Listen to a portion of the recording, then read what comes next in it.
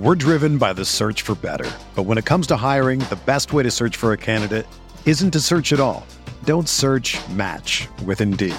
Indeed is your matching and hiring platform with over 350 million global monthly visitors, according to Indeed data, and a matching engine that helps you find quality candidates fast. Ditch the busy work. Use Indeed for scheduling, screening, and messaging so you can connect with candidates faster. Leveraging over 140 million qualifications and preferences every day, Indeed's matching engine is constantly learning from your preferences, so the more you use Indeed, the better it gets. Join more than 3.5 million businesses worldwide that use Indeed to hire great talent fast. And listeners of this show will get a $75 sponsored job credit to get your jobs more visibility at Indeed.com/Blue Wire. Just go to Indeed.com/Blue Wire right now and support our show by saying that you heard about Indeed on this podcast. That's Indeed.com/Blue Wire. Terms and conditions apply. Need to hire? You need Indeed.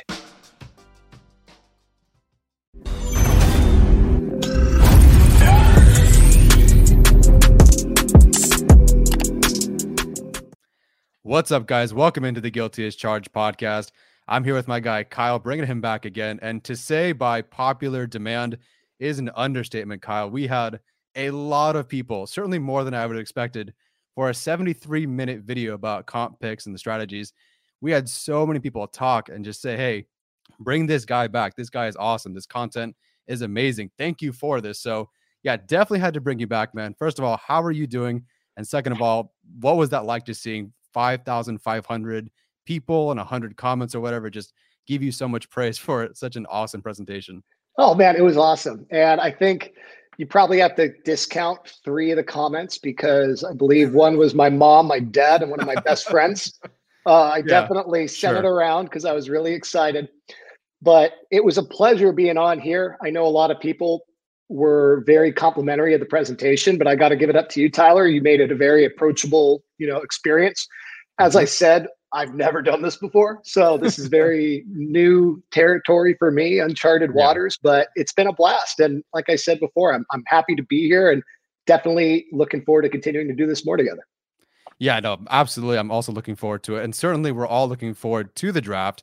There's been so much buzz lately. And part of it feels like Chargers fans' fear of missing out because, I think Daniel Jeremiah or some of these draft pundits are saying there's about 15 good first-round talent, first-round graded guys.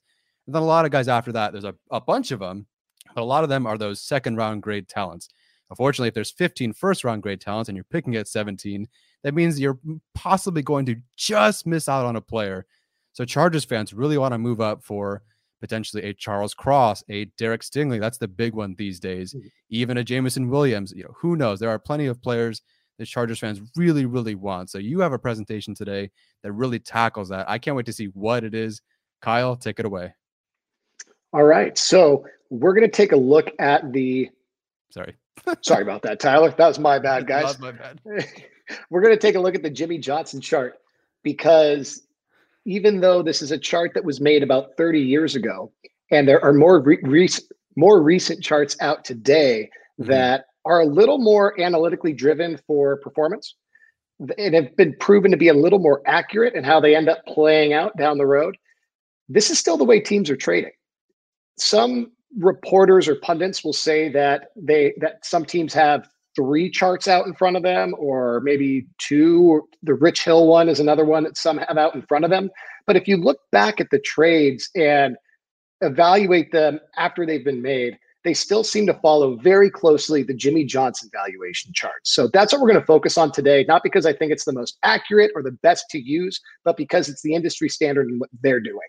And as we look at this, we're going to analyze it in kind of a different way to see how we can expect certain trades to play out for the Chargers if they were to make it, like you said, for a Cross or a Stingley. So first, as you were asking, Charger fans, Cross or Stingley is on the board at pick 10. He's fallen a little bit. Should we trade up? I know a lot of fans right now think our roster's locked and loaded and ready for I don't know if this is something you guys have to do on the podcast, Tyler, but I know on like the forums we chat on, it's always a joke that you're not supposed to say the superb owl So we always type out Superb Owl because there's supposedly a copyright infringement issue. Anyway. Oh, yeah. I didn't know that. I haven't really researched it, but it's like a long going joke that's what we call it. So we avoid any potential legalities. Wow. Okay. Yeah. Anyway, ready for a Superb Owl run in 2022 with only a couple roster spots needing to be addressed to fulfill the destiny of finally winning, or at least getting back there. Mm-hmm. So as such, is it worth the draft capital that it would spend to make that move? And Tyler, you've already told me you're not as keen on this one, or how do you feel about it?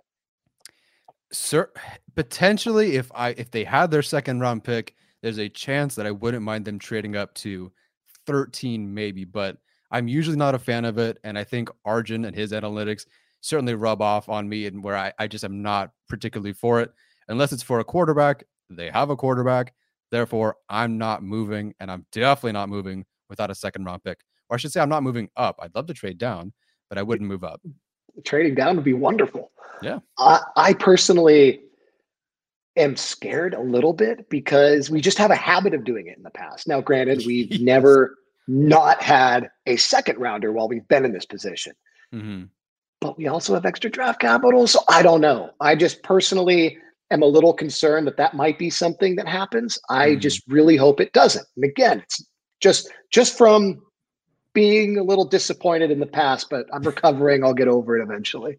We'll see. Yeah, I mean, we had been able to, or the Chargers have been able to give up a fourth round pick or whatever it was before. And that's not like a huge pick or anything. Mm-hmm. I know a lot of Chargers fans think we can pile these compensatory picks together, but those ones in the 7th round, they're worth 1 point. I think the 6th round is worth 2-3 points or whatever it is. Like, yeah, you, I guess, could move up one spot in the 6th round with those comp picks, but there really isn't enough there. So I know fans are like, yeah, we could just use those, but it's not really going to happen. It's going to take significant capital to move up. Yeah. And the interesting thing, Tyler, it's a great segue with you mentioning packaging all of those late round picks. Mm-hmm. We'll get into this a little bit more later, but those are where by far the greatest value is. So we definitely don't want to part with those for how little they amount to in draft capital. Exactly. For what their return could be. So how draft trades are made. As we discussed, the Jimmy Johnson chart has been the gold standard for these trades. It was started in 1991 when, and believe it or not, this is my favorite little factoid from doing this research. It was not made by Jimmy Johnson. It was made by Mike McCoy, and that's not the visor-clad warrior that used to be on our sideline. It was minority owner of the Cowboys, Mike McCoy, who was a very analytically driven individual.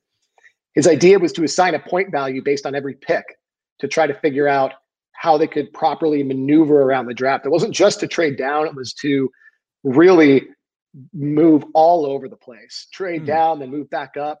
And it really became a necessity for them because of the Herschel Walker trade. At the time, they had an insane amount of picks. I believe in 91, they had an extra 1st and 2nd from Minnesota. And I don't know if that was just from the trade that I saw, but I don't know if they had other trades as well that they had made or ways of acquiring additional capital. But they had all this extra capital as it was. So this was of added importance to them. And Jones himself credited, I mean, granted, it's coming from Jerry Jones, so take that for what it's worth. But he believes that this chart gave the Cowboys about a 5-year competitive advantage in their trading. But as people like North Turner and others, coordinators left, they took the chart with them. And that's how it got spread around the league. But what's wrong with the chart? And this is what I found really interesting. And I learned this just a couple days ago doing this research. I'll read it for the fans that are listening. But for 2 days, this is a quote from the Dallas Morning News. It was a republished article from 2004. And Todd Archer wrote, for 2 days, McCoy analyzed trades from the previous 4 years and assigned a point value to each pick. And the chart was born. The more I played with it, the more obvious it became that it was a real definite trend, McCoy said. You were able to plot on a graph that showed historically the trades valued certain draft picks certain ways. And from that graph, I made up a chart that assigned a numerical value to every single draft pick from the first in the first round to the last in the last round. So, Tyler, when you hear that, what do you think is wrong with the Jimmy Johnson draft chart? Well, if it's, first of all, you're not accounting for currently any kind of, I guess it's a starting point, but it's not a finish point to me because you're not accounting for some sort of bidding war. But also, you're not, it's position value, it's who's available during that draft. Is there a great set of quarterbacks that draft? Are there more quarterbacks? And then, yeah, is the 17th pick to get a quarterback the same as the 17th pick to get a running back or whatever it is? So you're doing your best here with the numbers you have, and obviously it's a great tool, but the position value changes, and there's no way to really predict the value of the pick and the position that associates with it.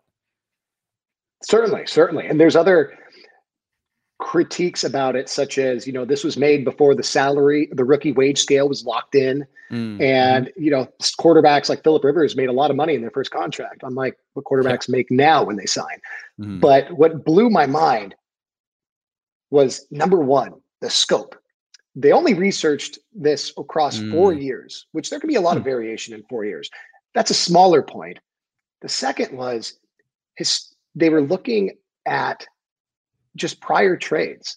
They were looking at the trades that teams had previously assigned, or the value that teams had given draft picks based on the trades that had previously been made. There was absolutely no consideration given to the actual player performance or output. Okay, gotcha. So in almost 30 years, we've witnessed teams making trades off this chart that was built off of only 4 years of data with no measurement in place for the actual returns on performance. I mean, we could talk trades all day, like I traded you this, you traded me this. But if we don't know what we both received for that trade, how can we measure if who won, who achieved something from it?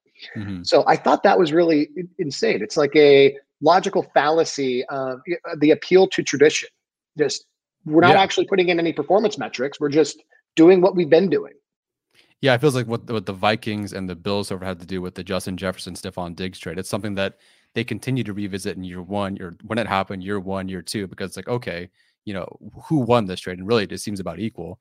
But it seems like we're trying to pivot more towards that now. So now I'll let you get into it. Never mind. I had a question, but I think I'll answer it. Okay. Well, if it comes back or if it looks like we're going a different direction, just bring me back and we'll pull it back in. So learning to reevaluate trades for performance is what my goal was in writing an article that hasn't come out yet. So we're getting our first stab at it now. But this is an article that I'm currently working on and will be posting. My goal was to try to create a measurement for measuring one's return on investment. And to do that, we'd have to establish a baseline that would be, considered player value. We'd have to determine the capital associated with each pick, which that's already been done for us, right? With the Jimmy Johnson chart. And then we would just divide that value by draft capital. That would give us a very basic return on investment. What it misses is positional value, like you were talking about, and salary implications. The reason I miss on positional value is because I just personally, and this is just me, I know I think Arjun does a way better job with graphs and with all this trend stuff. He's in a whole other stratosphere. But I really like drafting purely from a place of BPA, and every draft, different position groups are stronger than others. And I would just prefer the Chargers to pick the best guy with their pick, or to look at this data that we're going to go over and decide, no, we should trade down and capture as much extra capital as we can. And then salary implications. That's something I want to work on in the future. Try to create an actual formula that will determine, with the rookie wage scale compiled on top of the data I have in place, how much that helps you, because it actually would start really skewing the data towards everything beyond the second round, especially when you've considered that I believe in the CBA now, they are guaranteeing the first round picks contracts in their entirety in the last 2 years. I don't know if so somebody told me that, and then I looked it up, fact checked it. In the last 2 years, it's been the top 24 picks that have had fully guaranteed contracts. So I don't know if they're easing it in or how that's working, but it's a little rumor. So if that's the case, I am trading the heck out of the first round and compiling second rounders, third rounders, sixth rounders, because, there's just a whole lot of added cost if you do miss. Yeah, absolutely. Chargers got Murray at 23, I believe. So, right. We're just jumping right into misses, Tyler. Well, Are there any hits from Telesco? No, it's fair, man. No, I know. I hope that turns around so badly. But okay, so sorry, I skipped ahead here. For my baseline, I covered everything except my baseline for value, and that was Pro Football Reference's approximate value metric. It's not the end all be all by any means, but PFR has a good way of just assigning a stat on a guy, and the founder of PFR has a great quote in here. It's football stat lines just don't come close to capturing all the contributions of a player the way they do in baseball and basketball. So without having to go through the whole quote for our listeners, he's basically just saying in a given year, a guy ranked at 14 or 16 might be closer than what they might seem, or the guy that got a 14 score might actually beat the 16. But when we compile it from a data analytics standpoint, we're very confident that the group of 16 is going to be better than the group of 14. And that's what we're really looking for in stats and data, right? Just trying to smooth out the, what would you call that? Like smooth out the outliers and just get kind of the good raw data there. Yeah. So this is the return expected ROI on the Jimmy Johnson chart. The numbers to the left are kind of arbitrary. They just compare against one another. But what this measurement is what I was talking about, taking the AV, the approximate value of every player. And the way I got to this number was I compiled 10 years worth of drafts from 2009 to 2018. Everything before that I thought was a little too recent and wouldn't get us out of their first contract, right? Right. So 10 years of drafts, and I stacked that with or compared them next to their Jimmy Johnson draft capital. I averaged out the AV for the 10 years, took that average AV and divided it by the draft capital for that spot. So at position 1, that was 10 years worth of first overall picks. The average AV of that divided by 3,000, which is the first number on the Jimmy Johnson chart. When you do that, you see a very strong and steady growth through about 211. Really, you can bring it down probably to, pick 180. And then it takes off parabolically in about the end of the 5th, 6th round. And I mean like, boom. And it looks like it really waits to ramp up until that round, but only because the numbers are so skewed with that parabolic movement in the last couple rounds.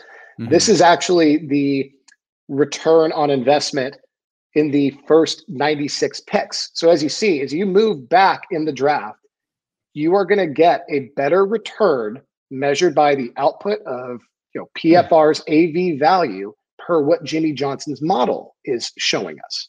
So, or is showing it should be valued at. This gets back to, they were not measuring on performance. It honestly looks like Jimmy Johnson had a big, lean favoritism the way a coach would towards the first 3 or 4 rounds, because after, round 5 or 6, they just start going to ones the whole time. And, you're missing the boat there. So just one more time, look at that stretch. That's clearly a positive trend is only the first 3 rounds, just zoomed in. So once you zoom out and see like, okay, so that's the movement in the first 3 rounds, and that's how much it ramps up and takes off later in the draft. Kind of blows my mind. So I would always want to be trying to compile, if I were trading down, try to pick up, 3, 4, 5 extra picks in those later rounds. Part of the data I gathered, Tyler, was trying to figure out how many hits and misses there are measured by players that scored a career AV of around 10. They consider an average season 4.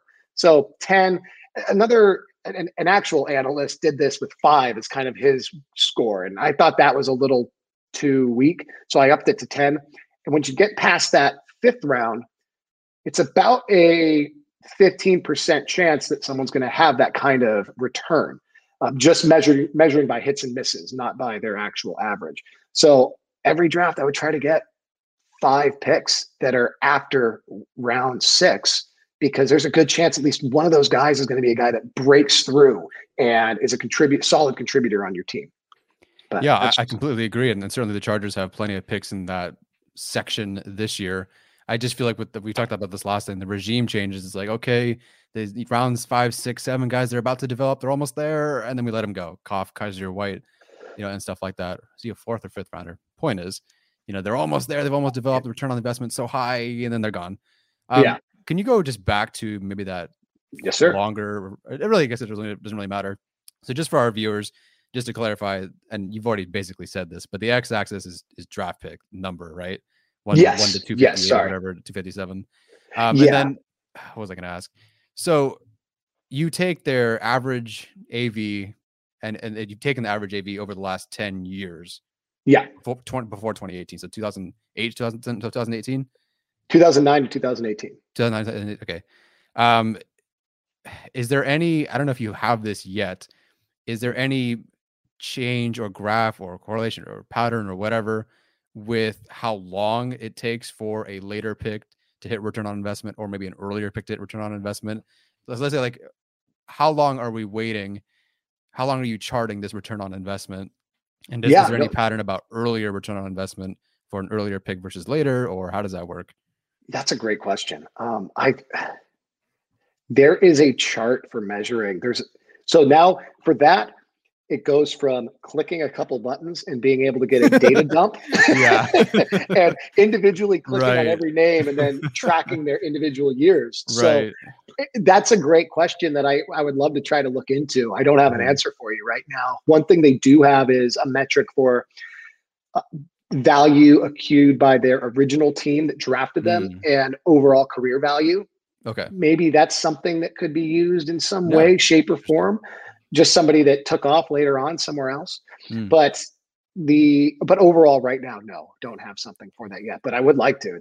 That would be great to look into. And it did cross my mind a couple times. How can we figure out what the cooking timer is on some of these guys? Right, exactly. And then do you measure, so let's say this player was drafted, if you're wearing someone drafted in 2014 versus 2009, it's just their average over their careers up to this point, or up to within their time frame. So it doesn't, like, one guy played for 10 years.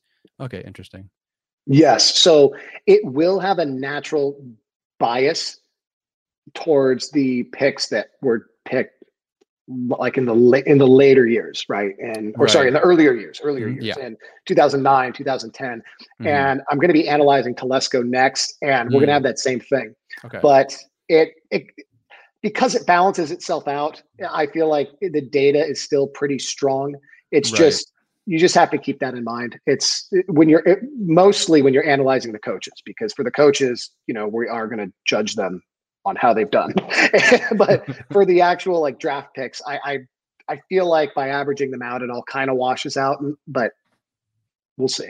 Yeah. One more question then on the y-axis. Could you re-explain the 5-pick average after first round? Yeah. Oh, yes. Sorry. Thank you. I wanted to smooth out the data a little bit, and it still showed the exact same trend. But let's say Tom Brady gets picked at round 6.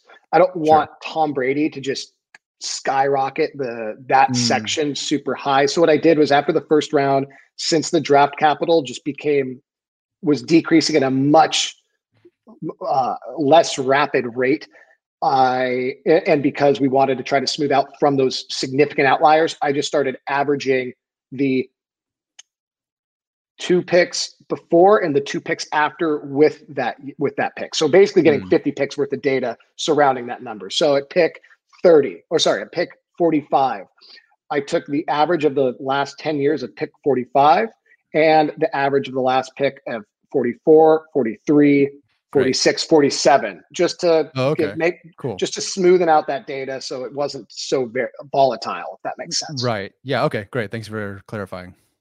Yeah, and it showed, like I said, the same trend. It just didn't look as messy, or it doesn't look as messy now. It's still a little messy, but so again, I'm not as strong with the charts as Arjun is. Maybe you could teach me a thing or two one of these days. But here I just much ahead of I am. So this took so much slamming my head against the desk. It was embarrassing. But so here we just have total AV over Tom Telesco's career. So now we're just looking at how Tom Telesco's been drafting. So down low, we have the total AV. On the y-axis, we have average draft capital sorry, AV divided by draft capital. So that is, again, that measurement, that return on investment. How much approximate value are we getting for each bit of draft capital spent? This is the mean, which was just under 0.05, which again is an arbitrary number off the calculation. The mean was right around 0.041 and was about 666, I believe it was, or 680. And the Chargers are well below both the total value for what we've drafted and in terms of approximate value, are basically return on investment calculation. So do you have any, I'm going to go into more of the numbers on Tom after this, but anything in particular on this chart? No, not in particular. I'm obviously looking at some of the popular names like the Rams. I'm looking at, some of the teams that, we think approach picks a certain way, but what's the range? So this is still 2009 to 2018. Yeah. No, so sorry. This is now, I then took this, and I should have explained this. My apologies. You're good.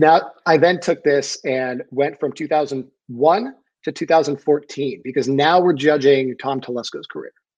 So I'm getting grades to Tom Telesco, and I didn't do 2013 because he just got in the office, didn't have a full year of scouting under his belt, and this is where we're going to have a serious bias towards the earlier years because Tom's drafted some great guys the last 2 years, and they're going to really help boost his numbers down the road. Justin Herbert's going to make up for so many faults, so many misses, but nevertheless.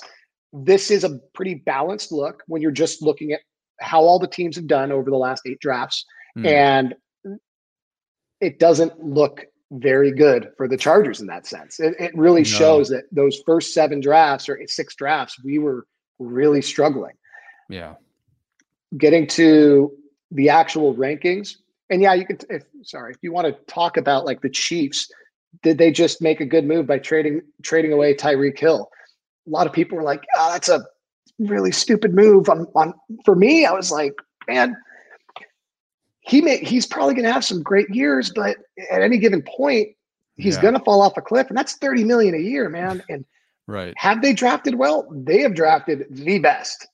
By this calculation, they were almost a standard deviation away from everybody in terms of actually factoring in what their return was on the draft capital they spent. Go back and look at their first round picks, and the worst first round pick they've had has been Edwards-Helaire. They've had so many good players that have come through that they've either traded away or still have retained. And then you have the Cowboys, Ravens. They've done very well at getting high value, but they also had a good amount of draft capital, so their returns a little bit lower. Rams have had good overall value. Their drafting hasn't been superior, but they've been playing a numbers game and it's worked out for them. And they've also traded away those firsts to get other talent. So they've achieved talent through other means with their draft picks, which is how they've been successful. But they're still drafting well. Yeah, no, it's brilliant. But combining last time we had your video and your presentation with how the Rams approach comp picks, but they still get and are one of the best at this average, the AV divided by draft capital, for them to be able to play it both ways like that is just fantastic. Yeah, not for us. Not for us. One day we'll get there. So looking here, it is the 2014 to 2021, just confirming that. So we have ranked 13th in draft capital. We've ranked 27th in approximate value, total approximate value accrued. That is not good. That is ugly. That's with Herbert. Jesus. Yeah. And again, that gets back to Herbert only being here for 2 years. Still 2 good years, great years. A rookie of the year ups your AV score, but that is still atrocious. 25th in return on investment. The Jets were the lowest, Chiefs were the highest. We were, we're not super far. We're closer to the Jets than we are the Chiefs. That's great. how you can look at that. Yeah, awesome. And we're 15th in approximate value. A lot of us like to say that Tom's an okay drafter. He's kind of middling. He's middle of the road. And that makes sense when you take away, the measurement of draft capital, when you're not factoring in that he's literally benefited from fielding a subpar roster for a few years. And I hate to say that, but the record speaks for itself. We're just, the only way we've ever accrued draft capital has been through losing games. We're not trading players away and getting draft capital. We're not winning the comp pick battle. So we're doing well in the draft capital department because our record has suffered. So that's, to me, a major downer on Tom Telesco's draft history so far, with that added little, carrot that this is going to turn around with Slater and Herbert. Hopefully he makes a trend out of it. But what do you think? Tyler, have you seen, I know you guys look at all sorts of different sources of data. How have you felt about Tom drafting in the past, and where do you think this puts you now?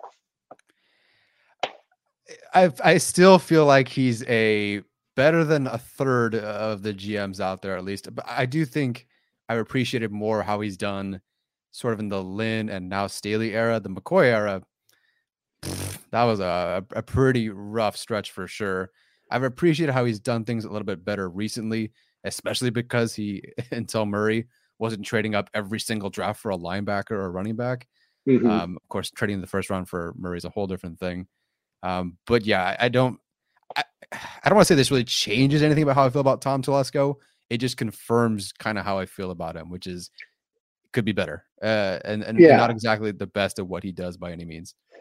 Yeah, and I don't mean to throw Tom under the bus at all. I have no issue with Tom. He could come out tomorrow and say, I've just been drafting for my coaches and it hasn't worked out. Like, if he's had a better relationship with his coaches than we've understood, and he's actually been listening to them a lot in the war room, then that's a different story. If that means that we're going to have a great relationship with Staley moving forward, it can try to build into something like a Snead McVay, a Bill Belichick and himself and his dog. Like, maybe there's reason for optimism. But when I say Tom's drafting and judging, Tom Telesco's draft picks, it's really just the Chargers and how we've done in this window. But Tom's the front man, sadly. He's, the one with whom the buck stops. Oh, here's the graph. Good Lord. All right. Here's the chart. Here we go. This is where it gets sad. This is where it gets real sad. So here we have our draft trade ups that we've done in the past. And this is going out to all you guys special that are wondering whether or not we should trade up. So let's just refresh Monty Teo, or I forget how you say his name off the top of my head on camera. My fault. Manti. Manti Teo. Yeah. He was traded, and I've organized it by the draft capital that was given up. So we gave up our 45th and our 110th pick to get the 38th. That value was close. 551 total is where the value is 551.4 to 520. But then if you looked at the output, we traded away a total approximate value of 36. And that measurement is coming from their spots on the chart. And then we're going to get into what those players actually earned next. So Atauchu was traded we traded to get a 50th, to get the 50th pick. And we traded away the 57th and 125th. That, again, kind of close on that draft chart, 377 to 400. The total approximate value was 29.5 that we traded away. So we traded away basically 10 points of approximate value because we only got 19 back from him. And a lot of that probably went to the other teams he played for. With Melvin Gordon, similarly, just to speed through this for everybody, we lost 12 points of approximate value with that trade. With Kenneth Murray, we lost 30, just about, points in approximate value. And that is what we can guesstimate we should receive based on that 10-year average that I created. So those numbers, again, don't correlate with the actual players yet, but those are the averages that you could expect at the time of making the trade. So none of those on paper, to me, using this metric, were decisions that should have been made. Go for it, Tyler. This is could you just go, sorry, going could you into just the go actual back players. to the previous? What's the difference between P1 AV and P2 AV? Player 1 AV, player 2 AV. So just who was selected at each? Pick 1 and pick 2. So this is taking 45. Pick 45 is there. Pick 74 is right there. And it's like that for all of them. They made it easy on me by making them all 2-player trades or 2-pick trades. Yeah, makes sense. Okay, cool. Yeah. So then getting into the real shtick of it all. So with Teo, we got an AV of 20 from him. And granted, that probably went out to the other teams as well, or a portion of it. The players that were picked with the picks that we gave away were Kevin Minter and Terrence Williams. They combined for an AV of 57. So we lost an AV of 30 on that. With the Tauchu, we lost 23. Other teams picked Carlos Hyde and Walt Aikens. And when I say other teams, the Carlos Hyde pick was actually traded from, I forget if it was the Cardinals that we traded with, to the 49ers. A lot of these picks, it's surprising, were actually dealt and traded away and given to other teams. Melvin Gordon shocked me. His AV is 48. And I actually liked Melvin. I was kind of a Melvin defender. I liked him and Eckler as a 1-2 punch, even if he may have underwhelmed in his rookie season. I was not as critical as of him as many were. I think he got a lot of harsh criticism because sometimes he ran into the backs of our offensive linemen. That's true. And because we traded 2 picks to get him and he wasn't Todd Gurley. But on this, he actually netted us a positive return on AV. So that's one of those examples of bad process. The approximate values, when you look at them over 10 years, did not add up for that trade. But in this instance, Melvin Gordon was productive. You could say he wasn't the most talented running back in the league, but he was one of the most productive at the time because we ran that guy and we had him catching passes and touchdowns. He put up stats. I had him in fantasy, man. He rocked. And Blake Bell underwhelmed. He really underperformed his positional value. And then lastly, Kenneth Murray with the typo, courtesy of me. Sorry about that, team. He has gained an AV of 10. Duggar has gotten 9. Justin Madu, we'll call him, has gotten 8. So we're at a -7 so far with the Kenneth Murray trade. So that's 51 points total that we've lost in approximate value from our trade ups. Yeah, that's not great. I just, for kind of a reference point, do you know what a decent, especially from maybe like that earlier, let's say 2014 to 2017 or 18 range, what is a good AV value? It's like AV of 20, AV of 30, AV of 34. You know, I know that 30 is more than 20, so AV of 30 is better than AV of 20. But like, what is 100 a thing? Is 200 something? Like, so you get to 100, and you are like, you're talking about, you know, I forget what Tom Brady's ranked at. I think Mac is over 100. Like, you're talking about the guys that have been elite. Like, it's not something you see normally. Austin Eckler's a 41. Just to give you kind of a basis. That's perfect. Like, the amount of production he's had so far has gotten him to a 41. And Terrence Williams is a good example because he's somebody that I just remember. He was productive with the Cowboys for a bit. He's a 27, and Carlos Hyde, a 32. He was fairly productive for a while. They basically average out. They say that 4 is an average season. So you factor that in, like a player that has a 10-year career and just playing average might be a 40. So then, there's variances in there, certainly, but a good player should probably, like a good player that you drafted in the first or second round was often right around like 38 to 45. Okay, great. Good to know. I just wanted to have some sort of measuring stick for where these go. And then I think this isn't obvious, but there's no influence on where the person was drafted on AV in this particular situation, right? AV is just, you hit the league, it doesn't matter. Okay. Correct. Just wanted to make sure. Pure numbers. Yep. Pure stats. So tying this into a trade. Oh no, sorry. Tyler, where would you want to trade for Cross? Like, where, or if you had to, I know you don't want to, but where do you think fans and people that listen to the podcast want to trade for him? Well, that's very different. Fans of the podcast, people are like, is 6 early enough or should we go earlier or later? I'm like, I don't know, about that? So 6 has been brought up a lot. I don't know if that's the Panthers or the Giants. It's one of those two teams, I think. Me personally, if I'm looking, so if I threw this out today. If I want to go get Stingley, and I had to, you got to jump the Ravens and the Eagles and the Saints. So I said 13 to Houston. Gotcha. Okay. What was interesting about that chart is I think the reason why Melvin Gordon was the only one that did so well is because A, he outperformed his position, and B, we only moved 2 spots up and gave away one lower pick. So the more picks you stack, the greater the loss is, hands down.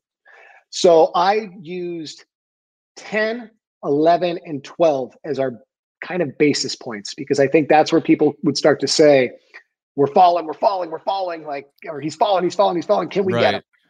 So I just threw up there to start. Our pick at 17 is worth 950 points and has an AV, as I've measured it, of 38.5. Picks, and then just to give reference to like how that AV number doesn't quite move, except, pick 19, we got a little bit more dramatic. That had some busts in it, but 37.2, 34, 38.6, 38.5, 28.10 were picks 15 through 19. So as you can see, right there, it kind of shows you there's not a huge incentive to trade up, just those couple picks, even right there. Pick 10. Again, our pick is worth 950 points. Pick 10 is worth 1,300 points. That on my chart has an AV of 38. So there's historically no reason to move up from pick 17 to 10 in a sense.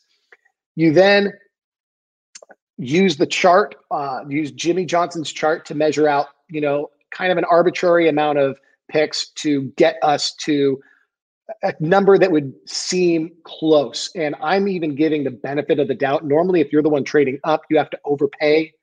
But I got us to around 1,200, 1,261. That was trading away this year's first and this year's, I believe that's fourth. I have that written down. But picks 17 and 123. And then next year's 48 and 79. Now, those are rounds 2 and 3. When calculating the draft capital, they say that you need to move back around for future years. So that's what I did. In picks for all these trades for picks in the first round through the third round, I moved it back 32 picks. Picks beyond that, I moved it back 40 to account for comp picks as well. That brought our draft capital to 1,261. We lost AV when I stacked the numbers and added them up, 51.8. That's not against the 38 that we would gain from picking them up. But we lost 51.8 in AV in the picks we gave away. In year 2, we lost 37.6. Now I do factor in the 38 that we gained. The total loss in AV can be predicted to be around 51.4. Significant. Going to, I've heard, what if we trade this year's first and next year's first, which sounds good until it's next year. I love Max so much, but I'm already like, oh man, second would be so cool. It's so hard. And next year that would just hurt so bad to not have a first for the sole purpose of trading it down or trading away for a proven player. That's what I would much rather we did with it. Right. But that gives us actually an overage in draft capital, which makes a little bit more sense. That from a straight up Jimmy Johnson chart model, this would be much more attractive to another team and much more likely to happen. But for us, we would lose 38.5 in approximate value this year, 38.5 next year. You do have to factor in that we would be, we wouldn't be losing that 38.5 starting this year. We would, have a little bit of gain from that, but still, over the grand scheme of things, we'd lose a total AV of 39. So what's interesting there too, we gave away more draft capital, but because we kept it in the first round with our trades, where you have the worst return on your AV, we actually had a smaller loss than in this first trade example. Yeah. Going to 11, we see something similar with 1,250 points and an AV of 39.6. I packaged together the package you see there, picks 17, 79, 123, and 160. we lost still with the total amount of AV there. We lost a cumulative 23.3. If we do move up to pick 12 with 1,200 points, I packaged together a trade of this year's 17th, 79th, 160, and 195th. And that got us close. We're at a draft capital value of 1,182.6. Total approximate value lost is 33.6. So I just have trouble, Tyler, in any scenario justifying it, because you're literally throwing away value. Yeah, I think this is a great way to even just quantify the value of depth. I think that just seeing the AV loss because you just don't have your 5th rounder, your 6th rounder, these guys that contribute to your roster, it's so important to have those. And if you're looking at, the AV at 17 versus 10, 11, and 12, I don't know if there's a statistical significance difference between, 38.5 and 39.6, looking at all 32 picks. But gun to my head, if you said, hey, do you want to give up 4 picks to go from 38.5 to 39.6? I go, no, not really. You'd have to show me a graph that like really shows something significant. But gun to my head, that doesn't look like anything advantageous. So AV lost. You're losing AV because of you don't have, let's say, pick 79, 123, 160. Is that so? I would expect to lose more AV because I'm losing players who just don't generate the AV, right?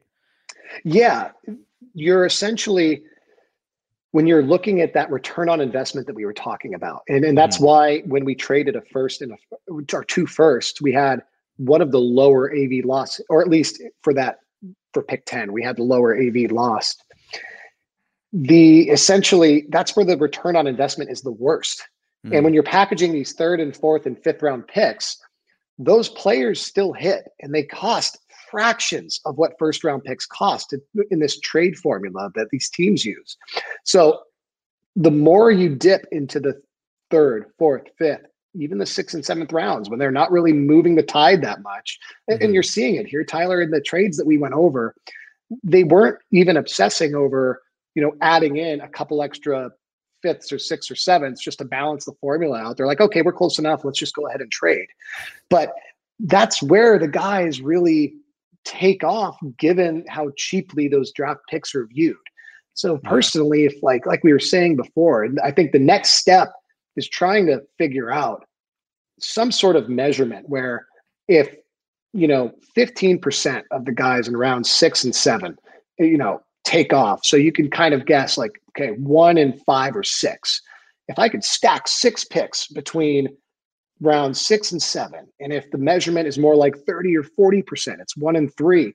Okay, well, I want to pack in 5 picks from 3 and 4 and 5, whatever that is. Like finding out that sweet spot of how many draft picks it takes to get yourself a solid 4 or 5 contributors, because that's how you measure, I think, an amazing draft. If having a draft where you have 2 or 3 guys that really step up and make a big impact on your team is great. If you can get 4 or 5, that's incredible. And if you can do it without trading up, or actually by trading back and like just gaining all these extra picks and not having to give anything up to do it, it's, there's a formula out there for it. Bunch of smart minds can put their heads together and we can all figure it out, but we'll just keep on working on it, I guess. Yeah, no, I love it. This has been awesome. I don't know how much more you have left, but I'm sure there's, there you go. Let's get back to the early 2000s when we were the cool kids trading down. It was like 2001 and 2004. And both those trades set us up for, the greatest Charger fandom years of our lives until Herbert. But that is the rest of the presentation, Tyler. Just hopeful wishes that maybe Tom does it this year and takes us all by surprise. So what I'm gathering is you really want us to trade up to 6. I did everything. Just all of it. Push the chips in. Oh my gosh. Yeah, we'll see. I'm very skeptical that they would do it. I think the Chargers are past the point where they would trade up. Maybe like 1 spot, maybe 2 spots, but I just don't see them doing this with the Staley era. But Staley has shown aggressive patterns the last couple of years, certainly this past year. Whether or not that translates to draft and the draft day trades, I don't know. I'm hoping it's a trade down.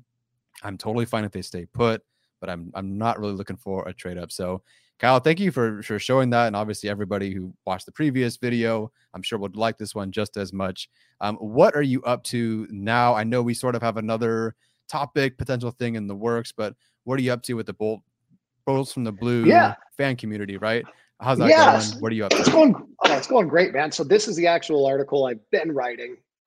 It's taken me a while. I haven't gotten something out recently because that was a lot of data to compile, and I am not a statistician. Yeah. So, like I said, I had to learn a bunch of charts and whatnot. But they right now, what we could talk about for a future time. A recent article I put out was evaluating the Chargers defense and specifically how Staley utilized it last year and why I'm not as concerned with our defensive line and our linebackers with our run defense and where I think we actually can improve moving forward. Did a lot of tape work and a lot of tape work on the Raiders game, Tyler. And there's a couple patterns that are very obvious and very apparent and gives us a lot of opportunity. Fun. Well, God bless you for going back and watching that Raiders game again. I certainly couldn't go back and watch that myself. Okay, so if I don't have you between now and next Thursday, if I don't get to talk to you between now and then, what do you think is going to happen with the 17th overall pick? First of all, do they move at all? And second of all, if they stay or wherever they draft, who do you think it is? Oh, man, I think Devontae Wyatt is the most Staley-esque pick in my mind because he looks like he could be like the closest thing to an Aaron Donald type. I think that's the most likely, personally. As I said to you off camera, I am a staunch believer that if there's one player that's going to fall, it's Kyle Hamilton. And if he does fall, he would absolutely make the most sense for our scheme out of any player in the draft in round one. So that is how I feel. I'm like, you heard it here, mark it, timestamp it, whatever. Kyle Hamilton falls and we grab him. That's my hope. Yeah. So if you hit like enough time, guys, it'll happen. If you don't, it's actually your fault if they don't get Kyle Hamilton. All right, guys. We'll see what happens. Again, if they trade up, I'll certainly be messaging you, be like, they didn't watch our video. They didn't watch your presentation. It's darn it all. I got to send it to them. Guys, thank you so much for watching. Thank you for tuning in. Make sure to like, comment, subscribe, and all that sort of stuff. Make sure to follow Kyle at Bolt Breaker Box on Twitter. I believe you're getting better at it, if I'm not mistaken. Better at the Twitter. He's not. He's never mind. He's not better at the Twitter. He's per sources. He's not better at the Twitter. Anyway, that's it for us today, guys. Take care, and as always, Bolt up.